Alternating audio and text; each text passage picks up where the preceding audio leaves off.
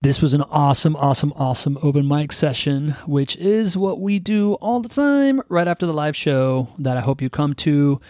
Man, just noticed a couple of things. One is this launch that Apple had that you probably haven't even heard of, but it's a great example of category thinking and category design and how Apple operates and why they're geniuses. Also, we had a community member talk about, am I ready to start a community? And STK, Suzanne Taylor King, gave him some great advice. It was after her episode. And then I had to share Alex Hormozi's offer formula that I figured out was awesome from stalking Alex Hormozi's content.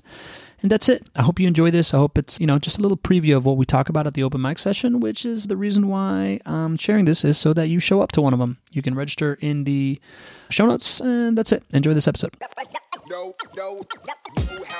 If you know how it is, then you know how it might be. But think what it would look like if you grow your own community. It ain't easy. That's why you're listening to hear experiences from others just like you and me. Welcome to the B2B Community Builder Podcast, a show that was started because if you can unlock the power of having a community around your business, then you will create a source of referrals, validation, marketing content, and product feedback that will be unbeatable. But who has time to think about building a community when you need to be making sure that your team has what it needs to succeed in serving clients and bringing in revenue? That is why we'll be talking to business leaders like you and I that have cracked the code on why the community play is so valuable, how to implement tactics that got them there while still serving short-term goals, and what they can teach you that they have mastered. This show is for you if you are a CEO, CMO, or simply a rainmaker that has realized that without a community, you are just a commodity, but haven't figured out how to add it to your infinite list of priorities. This show is for you if you are a community professional or trying to be a community professional that is trying to convince leadership about the need to invest in a community strategy. This show is not for you if you think transactions are more valuable than relationships. I am your host and Chief Executive Connector, Pablo Gonzalez, co-founder of BeTheStage.live, a marketing company that specializes in relationship-driven growth. I invented the relationship flywheel, and hopefully, I'm your new best friend. So smash that subscribe button, leave a rating when you do, and get ready to plug into the power of community creation for business development. Let's go. I'm a real estate agent. So I got this bright idea that, hey, this would be a good idea to get to know people in the area by starting a business spotlight podcast. I interview businesses and I just put them out there. So I'm 4 in and I have probably about 85 or 90 downloads. I'm like, wow, this is pretty cool. I don't know what's good or not, but what's too soon to ask for people to, because I want to do what you're doing, just start in my own community with people that I know, like, and trust, a small group where we refer business back and forth. So that's what I'm trying to develop. So what's too soon to start going? I don't want to throw Never too soon. It's never too soon. Just schedule it. So one of my patients from when I was a dental hygienist is actually my client now, and he's a realtor locally here in New Jersey. He literally started having a coffee chat live at Starbucks for local business owners. And it started with 4 people, and then he filled up the table at Starbucks, and then he had to take it to another location because he had so many business owners coming. And so literally just start with those 4 or 5 people who love you, want to support you, and have the conversations nobody else is having, and they'll invite other people for sure.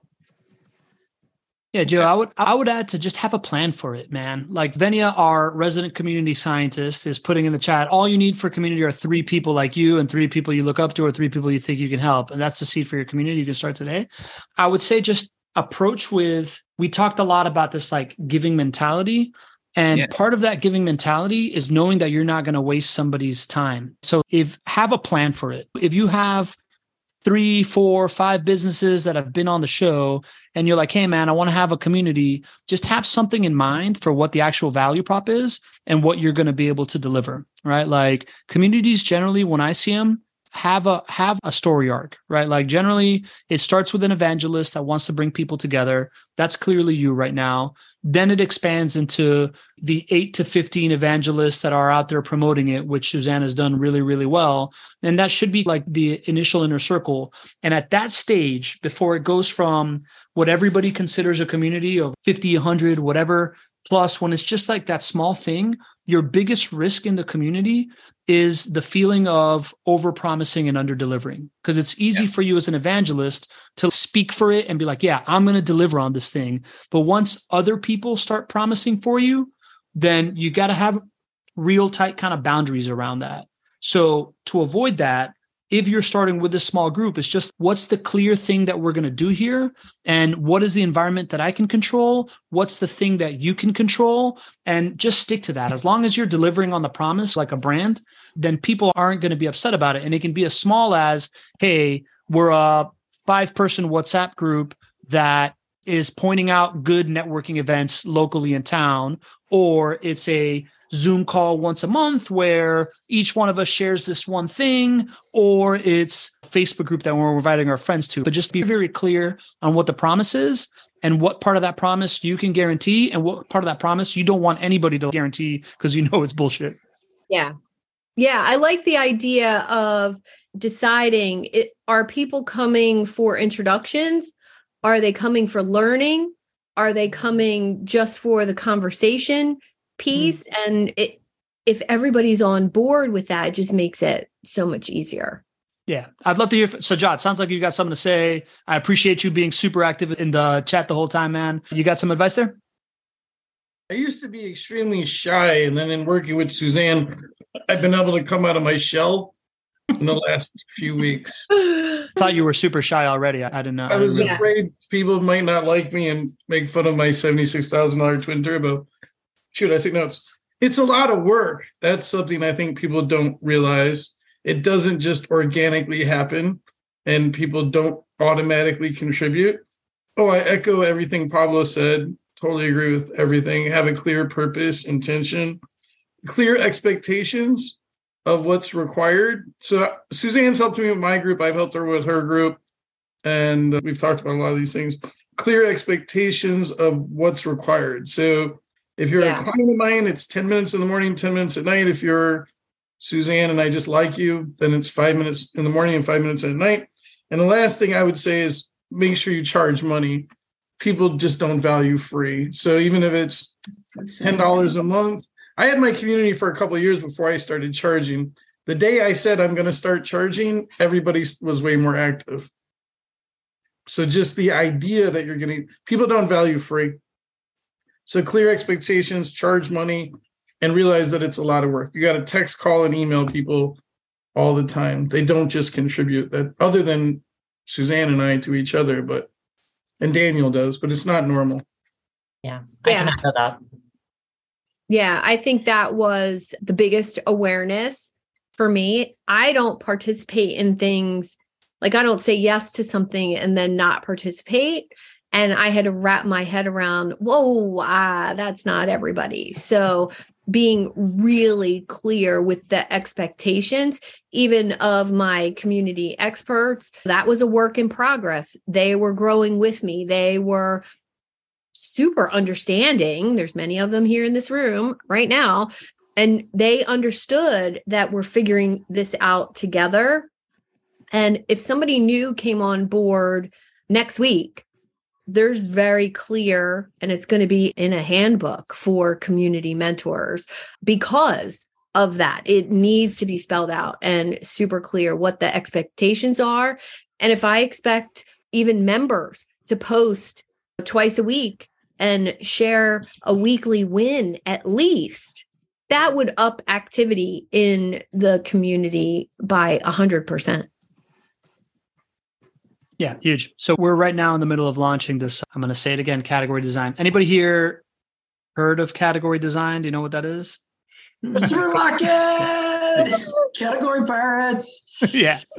So we're launching this like category design community with the category design advisors. And we're essentially following very similar to everything that we discussed here with Suzanne, right? We are very mindfully launching to a group of 20 ambassadors inside a channel with this promise of, hey, we're going to be bringing on big time VCs and you get to interview them. Or if you're trying to like struggle through what your POV is, you get to come on and we're going to workshop it. You get to be on the podcast, right? Share the stage is one value prop.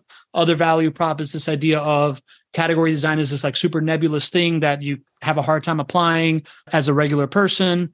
And we are starting with 20 to 30 ambassadors that we're going to bring into this thing. And we're hand to hand recruiting them right now. And I bring all this up to say that we're right now having those conversations of what's expected of me as an ambassador. So being very, very clear about that. And for us, it's as simple as, hey, come to one of the live events at least every other month, listen to the podcast every week once we start publishing it, and post something about the podcast inside the channel at least once a week. And in general, check in and be part of conversations, right? And once this thing gets going, invite people to it. So this idea of like, all right, I get to listen to it. All I'm committing to is like listening to a podcast and like posting about it inside of a Slack channel, coming to one event every 2 months, right? That's the minimum viable ask that we're asking of the ambassadors, but we're making it very clear. If you're just like checking the box to put this thing on your LinkedIn profile, no thanks. But if you're going to do it, you got to do this, right? So what can you deliver on? So if we're going all the way back to Joe's original question, Joe, if you're having this group of local businesses, being clear on what the value prop is for them to join this thing, what your ask is of them, and what you are willing to give to them in order to do it, you have something that you can cook with there. And if you ever want to workshop, does that value prop hold some water? You can always come back here and ask it, or ask any of us on LinkedIn or whatever, but you can start with anything. Like it could be, hey, we're going to get together once every 2 weeks and go for a 3-mile run or something. Yeah. There's actually a community, and it's a franchise option. It's called Lunch Circles, and it's done by an executive women's group. And it's not something you need to go out there and buy, but the principle is you form this circle of people, and every time you get together, it's one of the people's responsibility to teach something to everyone else of value and bring one stranger to the lunch. And so that scope was really intriguing to me. I was like, oh, so they're bringing value, and then they're bringing a stranger. So they're expanding each other's circles, lunch circles. I liked it. I was like, I like this concept of it's more than just networking. You're learning and growing as entrepreneurs, business owners. Like that was attractive to me. And everybody wins. And everybody wins. The good part, everybody wins. Yeah. Awesome. Venia, I realize I missed one of your community scientist comments in the chat that I think is worth repeating out here out loud. Do you want to talk to us about membranes and porosity when it comes to community? Yeah, sure. I also, this is in so many of my talks. So if you want to know more, YouTube. But basically, communities are defined as scopes. Socioculturally, the definition of a community has existed for upwards of 80 years. And it is defined as a community is a well-defined unit of culture. That unit is a scope, or what we call a research site. The scopes of community that you build in your community, do you have VIP members? Do you have engaged members? Do you have general users? Each of these individual scopes presents a specific amount of practices and experiences, rituals that they engage in. For outer scopes, like just your standard new users, those behaviors are going to be decided and defined by the actions that they have to take in order to access that space. And as they get closer, what they're doing is they're crossing a specific set of membranes. They're going from scope A to smaller scope B, from scope B to adjacent scope C. And each time they move that scope, there's a membrane there. That membrane is defined by two particular elements. The first one is transparency. I'm looking into this community. I see this unit. I see its value. I want to be a part of it. How? And then the second one, which is porosity. How easy, or conversely, how difficult is it for them to transgress that membrane? And what you're doing is you're building a process, a standard, a funnel. If you want to call it, it essentially onboards them from scope A to smaller scope B. And it's that ask where you're like, okay, you have to perform these things and you have these responsibilities. If you're going to be in this community, how do you want to go about this? And once they've agreed to that, it could be your finances. I know that Susan, you were asking about like, where do you ask for that $150? That's where you do that. And then once they go into that scope, that upkeep and that expectation is a part of the ritual practices that scope maintains. That's why we call it the community scientist. Anywhere in the science of community does it talk about finding a sexy, humble Pakistani genius, Venya? Just asking for a friend. Yes, actually, there is one in every community, and you just want to adapt them. And I almost felt triggered. Good news for you, Sajad. I never know there's another one? I never know when I'm supposed to be triggered. I want to meet this guy or lady. If it's a lady, I'll fly her in. Yeah. Does anybody have another like outright question of something that we can workshop together? If not, I have a couple of things that I'd love to share with everybody. Go ahead. Okay. All right, here we go. So I've got 3. I knew that Suzanne would be bringing some new people here. So I wanted to just share a couple of things that I've observed. I'm just going to rattle them off because my team post-produces this for social media later. And then we can discuss on any of them or go back to questions or any of that stuff. Number 1, Apple just had a big acquisition recently. Anybody heard of it? No? So Apple? Yeah. We've been hearing all this stuff about AI and all these things that are all this technology. You'd think that Apple would have done something like that. Their big acquisition lately, they acquired a classical music streaming service and relaunched it as Apple Classical Music.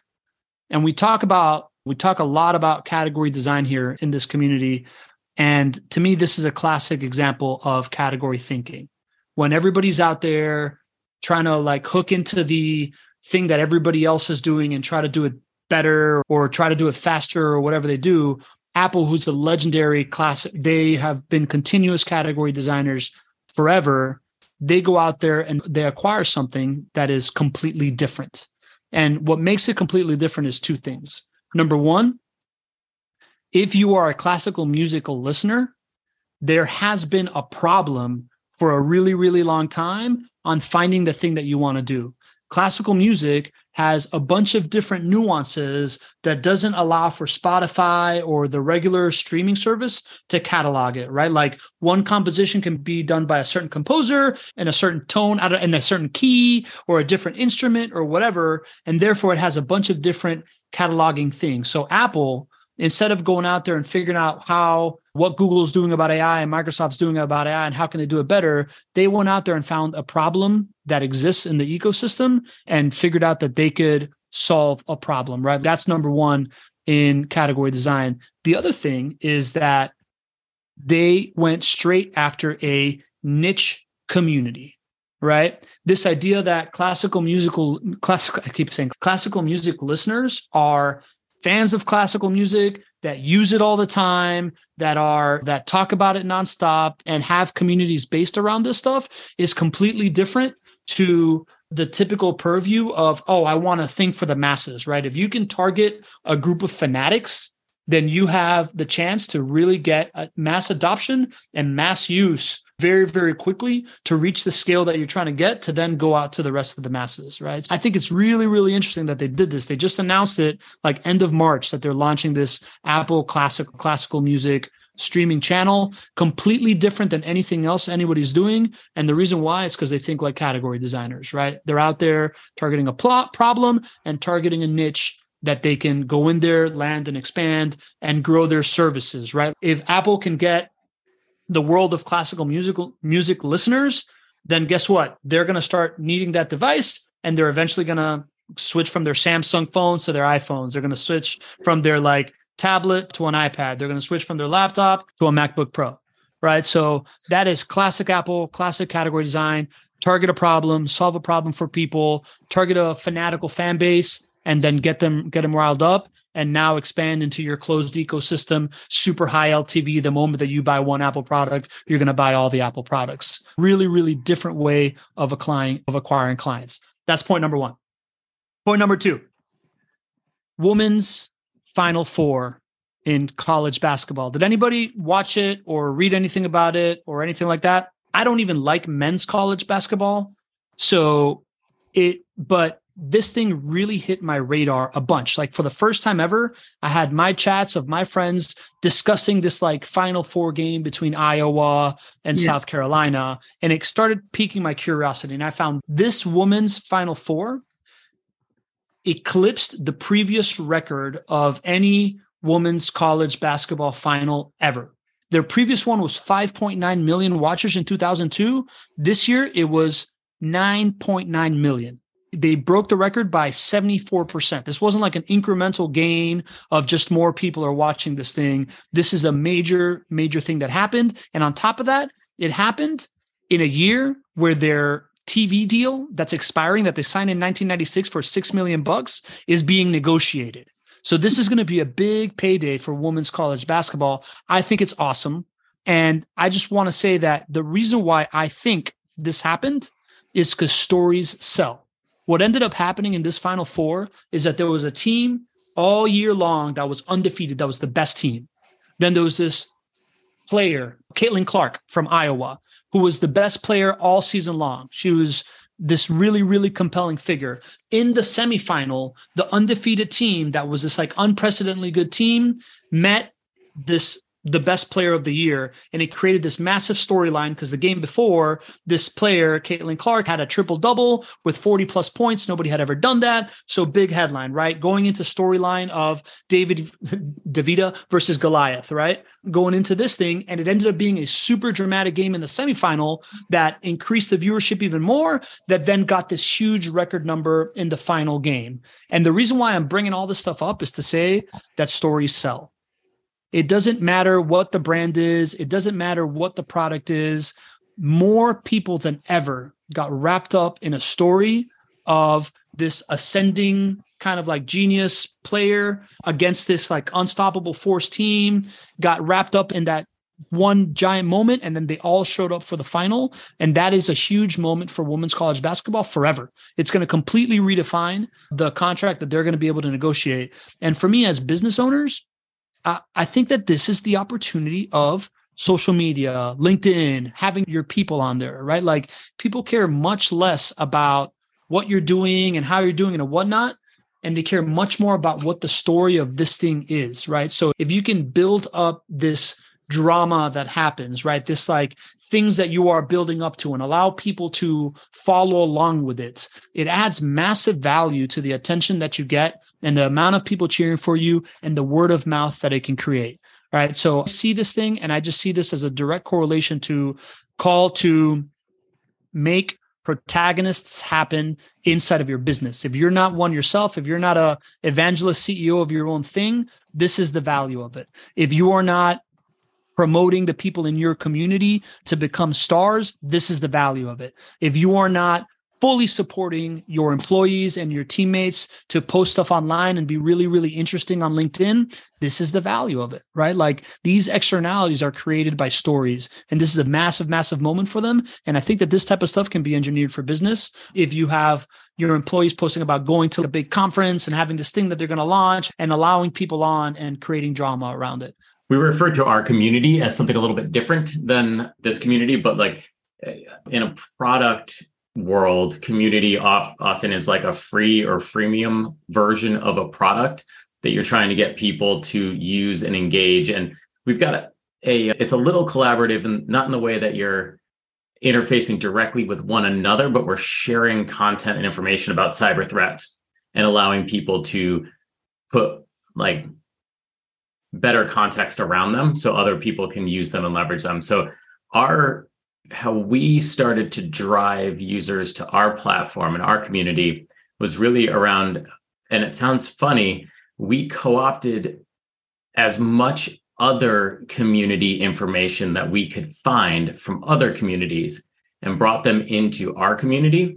And then we use a special sauce data sciencey thing to uplift that community content and then give it back. A big thing in like cybersecurity is if you'll say, hey, like here, this is how you stop this one thing. And there's no trust behind that. And so what we do is we bring that piece into our platform.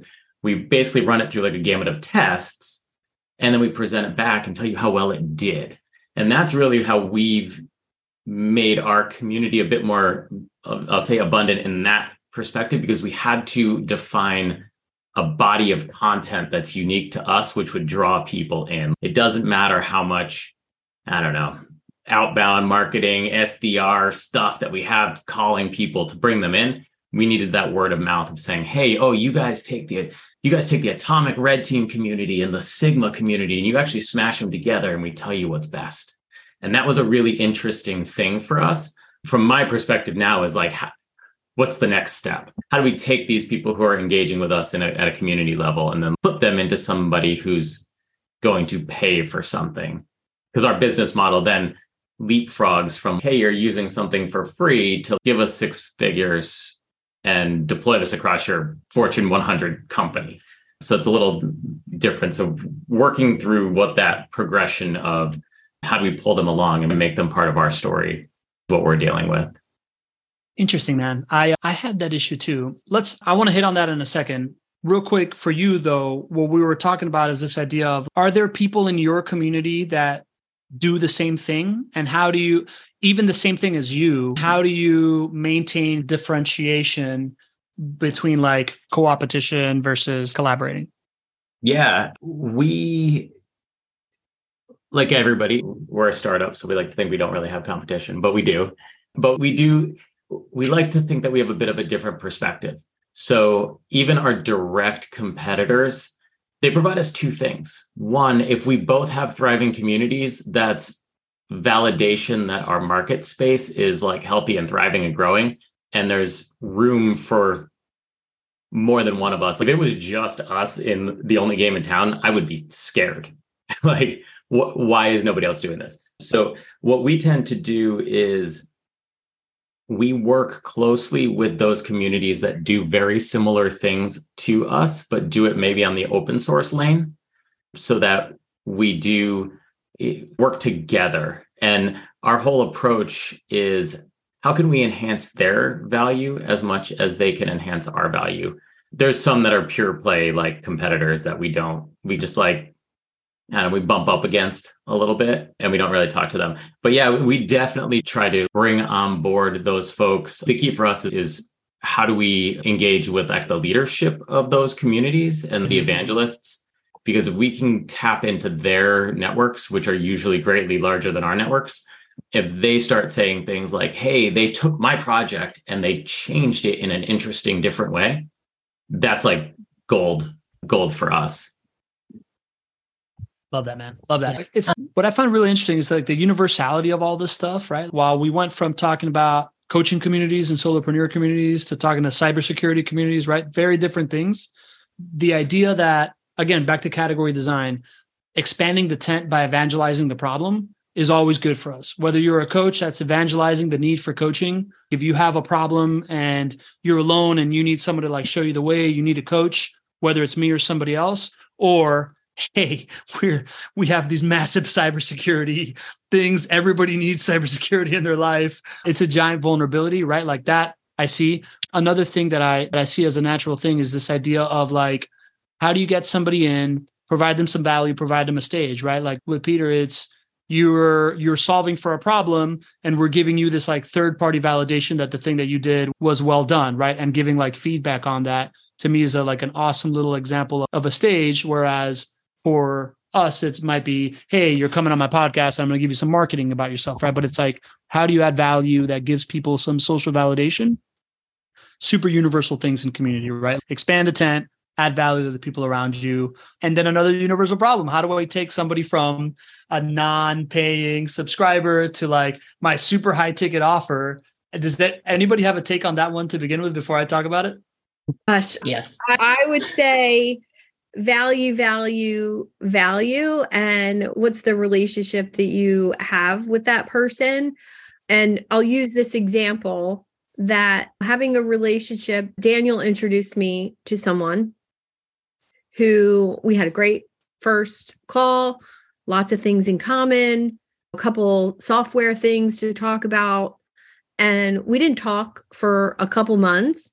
And I just reached back out to say, hey, what's up? It's been a couple months. How are you? How's that thing we talked about? And he said, I really want to hop on another call. I have a couple clients that need what you offer, but are you open to some feedback about your offer? And I was like, sure. We connected, we talked about it, and he compared my offer to the likes of an offer from Frank Kern. And I was like, whoa, all right, let's talk about this. I was like, wow, it compares to that. And he said, yeah, with a couple key differences. You need to raise the price on the offer, change the ideal client a bit, and I can sell it all day long to my clients before they work with me. So exactly what I was talking about with Sajad, right? And I was open to that feedback because of the trust that I have. And Daniel introduced me to this person. So there was like borrowed trust there that accelerated my relationship with this person and enabled me to appreciate his feedback, not like it was just from a stranger, because I borrowed the trust I have in Daniel.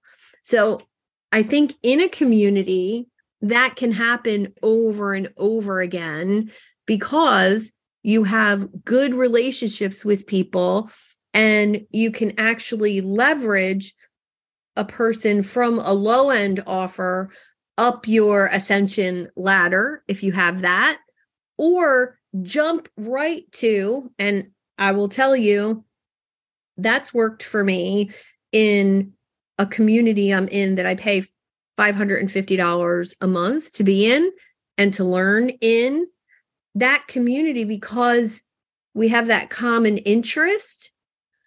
I've met 2 one-on-one clients in that community because of the common interest of the community. They skipped my low end 2 offers and went right to my high end offer.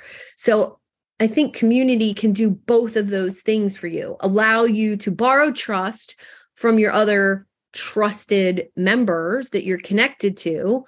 And it can also establish you as more of an expert because I'm in this other community, met this person.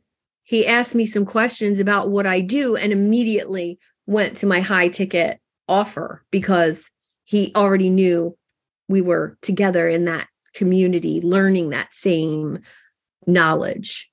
So I think it can do both for you. For me, at least, I absolutely agree. And I think that there's one observation that has caught in the undertow in that story, is the notion of reputation, trust value, and social currency is not garnered purely based upon asset.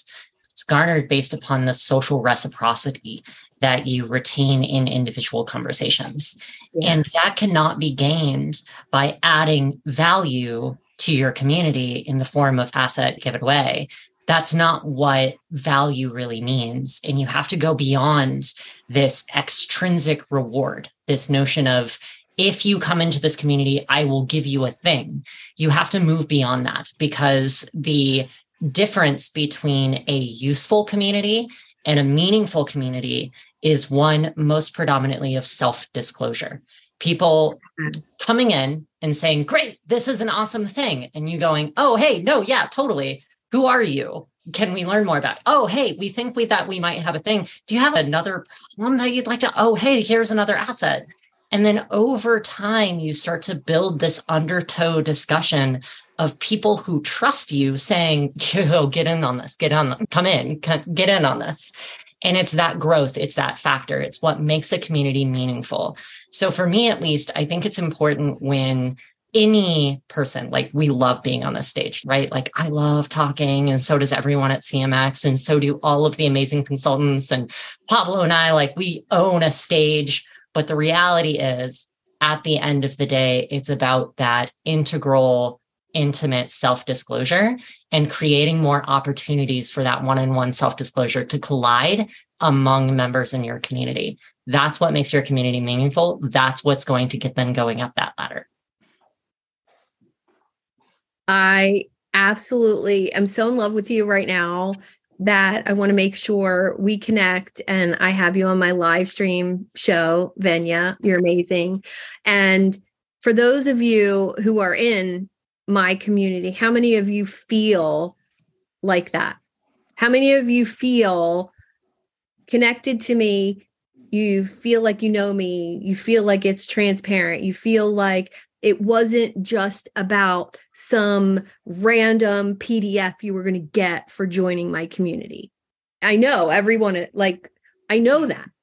And that is fan-flipping amazing. I want to curse right now, but I'm not going to.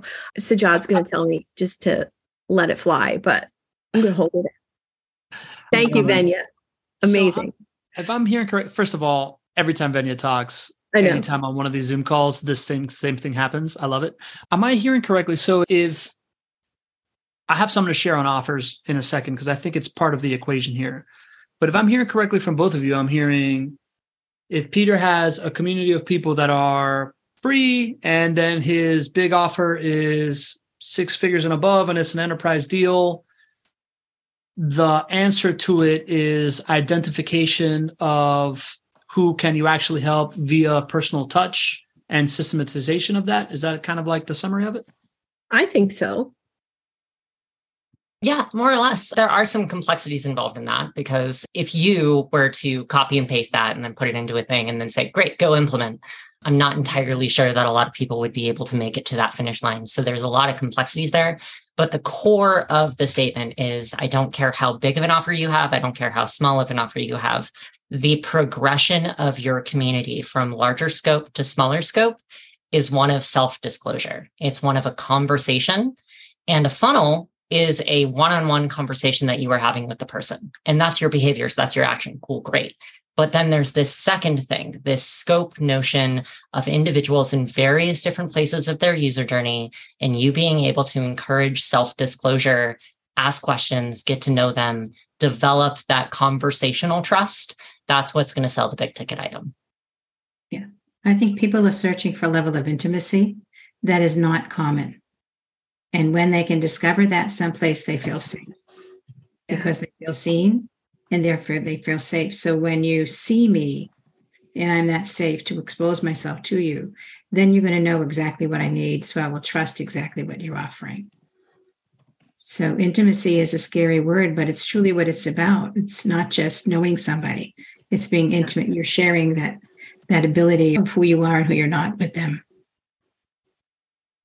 Yeah. Love it. My head goes to the idea that community is also this like gold mine for feedback that can inform product roadmap. Mm-hmm. So I think if you ask me, one of the biggest things that changed for me, thanks to community, is this idea that my only offer was a close to $100,000 a year done for you service for a while. And via community, I've started to uncover different entry points into things that I can leverage my existing abilities for my team and the people, in the seats of the bus doing the same things, staying in the same seat on the same bus, but spinning it off into different products that allow for greater revenue generation for myself via different price points and having a neater client journey. The idea that the stuff that we did as a way to launch the Done For You internet talk show as a go-to-market, fully developed motion, just that launch that at just 15K, that sets somebody up with all this like sales enablement material, plus a strategy that they can go out and execute themselves, that leads to closing on existing pipeline as you were generating future pipeline. That became another entry point into what I could do based on the amount of people that I had talked to. That's like, dude, I love what you're doing. I wish I could give you $100,000, but that's not in my budget. But maybe 15K I can pitch to my VP of marketing. Another thing was the class, right? Like our cohort, our boot camp, teaching our entire processes, giving away our SOPs and all that stuff at $1,000 became another way of also monetizing the people that you were already adding value to and being able to allow them to help invest in your success as well. And I phrase that deliberately because I think that most of us that aren't sociopaths have a feeling of this community thing is a giant game of what's the lever of influence that I'm thinking about? It's the one that is of reciprocity. So the average human being, part of a community, the longer they're in that community, the more they subconsciously feel indebted to you. And if you can uncover an offer that allows them to feel like, what I pitched in, the better that they're going to feel and the more that they're going to stick around. It sounds counterintuitive, but it's real. Like for me, the example of that was, man, I learned so much from Gary Vee as I was doing my transition from corporate America to entrepreneur. And Gary's a guy that only sold Fortune 500 contracts. When he released a shoe, I hated it and I didn't buy it because I thought it was hideous. But when he released the second shoe that I thought was good looking, I went out and bought it. I was like, you know what? Fuck it. I want to spend $120 on Gary. When he released a line of rosé, I don't really drink a lot of wine, but I used it as gifts. Like I bought like a couple cases of it so that I could give it to people as gifts. I think it sounds trivial, Peter, especially at the scale that you're at and solving for cybersecurity. But if you can take that feedback and develop some other offers that allow people to pay you for something that allows the folks on your team that are already doing what they're doing, be able to sell something to them, I think that's another path into it.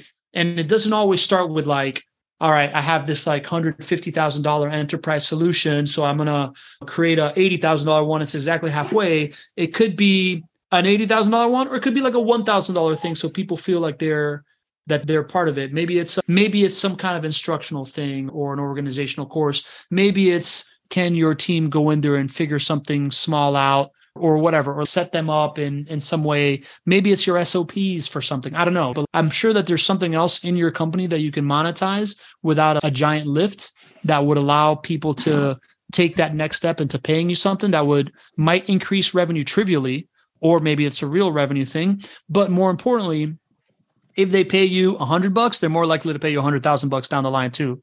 If you get them buying something, it could also lead to this idea of, I got to win from this, so now I'm going to push harder with my CTO to really hire these guys for everything. That's where my head went. Yeah. Real quick, y'all, we talked a lot about offers today, and I am super fanatical on how offers affect business and how what you are offering will basically affect your sales process, how you talk about it, how you can market, all these different things. I found an amazing formula of how to think of an offer that I had never heard before in Alex Hormozi's content last week, and I wanted to share it with you because I just found it so profound. I even made a slide for it for right now. So this is what Alex put out here. This idea that your offer, the likelihood of your offer being accepted is a function of a numerator and a denominator, right?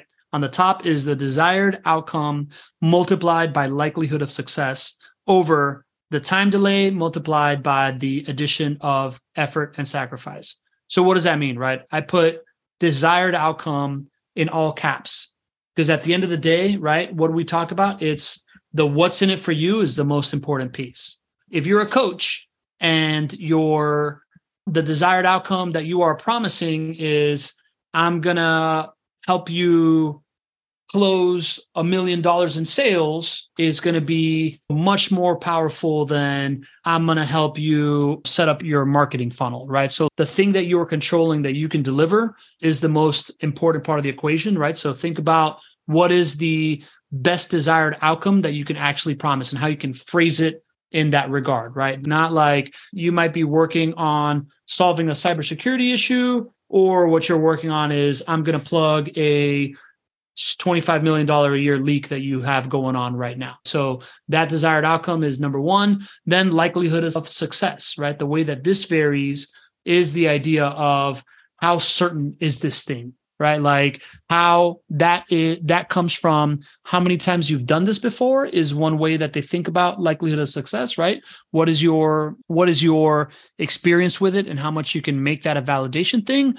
Or it also is just like, how linear of a path is this for me, right? My offer when it comes to building a community for someone, the likelihood of success of having a community is not really something that I control as much as I can put all the things around you, but I still need you to play ball and I need you to not be a creep and I need you to show up and give value to folks, right? So that was a major weak part of my likelihood of success piece, right? And even the desired outcome, which is why I was talking in how we figured out how we can sell our stuff is get people to faster wins. This idea that I can help you close your existing pipeline quicker and likelihood of success is much higher becomes a much more sustainable numerator.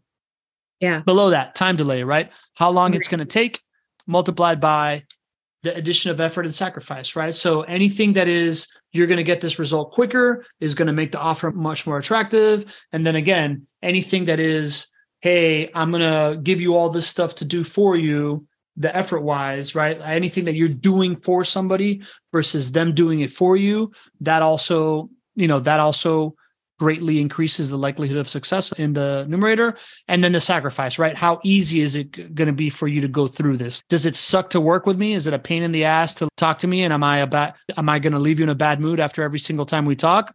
Or is every interaction that you have with me a wonderful interaction and you feel leaving energized, right? That is one part of the sacrifice. The other part of the sacrifice is just like, how many things do you need to stop doing that you enjoy doing? Or how much is it going to hurt? Or things of the sort. But I just really like this way of thinking about it. And if you can think about how you can make the desired outcome more attractive, or you can show that the likelihood of success is more likely, that is big part of how you can craft an offer. And then thinking about the amount of time that something takes and what things you can take off the table is going to greatly inform how you think of it. So I hope that you guys, I hope that you take this and just start thinking about how you talk about your offer or what you have to give and start putting it in those buckets. I'm going to keep this short. Come to the open mic session. Register for it. Come to the live show if you want at 4:30, or show up at 5:30 on the dot, or show up at 6, or whatever you want. But from 5:30 to 6 on Mondays, we're generally kicking it with some really great ideas. If you show up and you want to contribute to those great ideas, I post-produce content for you that you can then share on your LinkedIn, making you look like an expert. And if not, if you want to bring a problem or something you're working on, you're going to get some great advice. And that really puts everybody in the best position because it's easier to answer questions than to come up with your own. You know what I mean? You also get access to, my idea immediately before everybody else. Not a lot of value there. I get it. But really what's super valuable is the community. Come make a friend. All right, that's it. I'm going to let you go. Thank you for listening to this.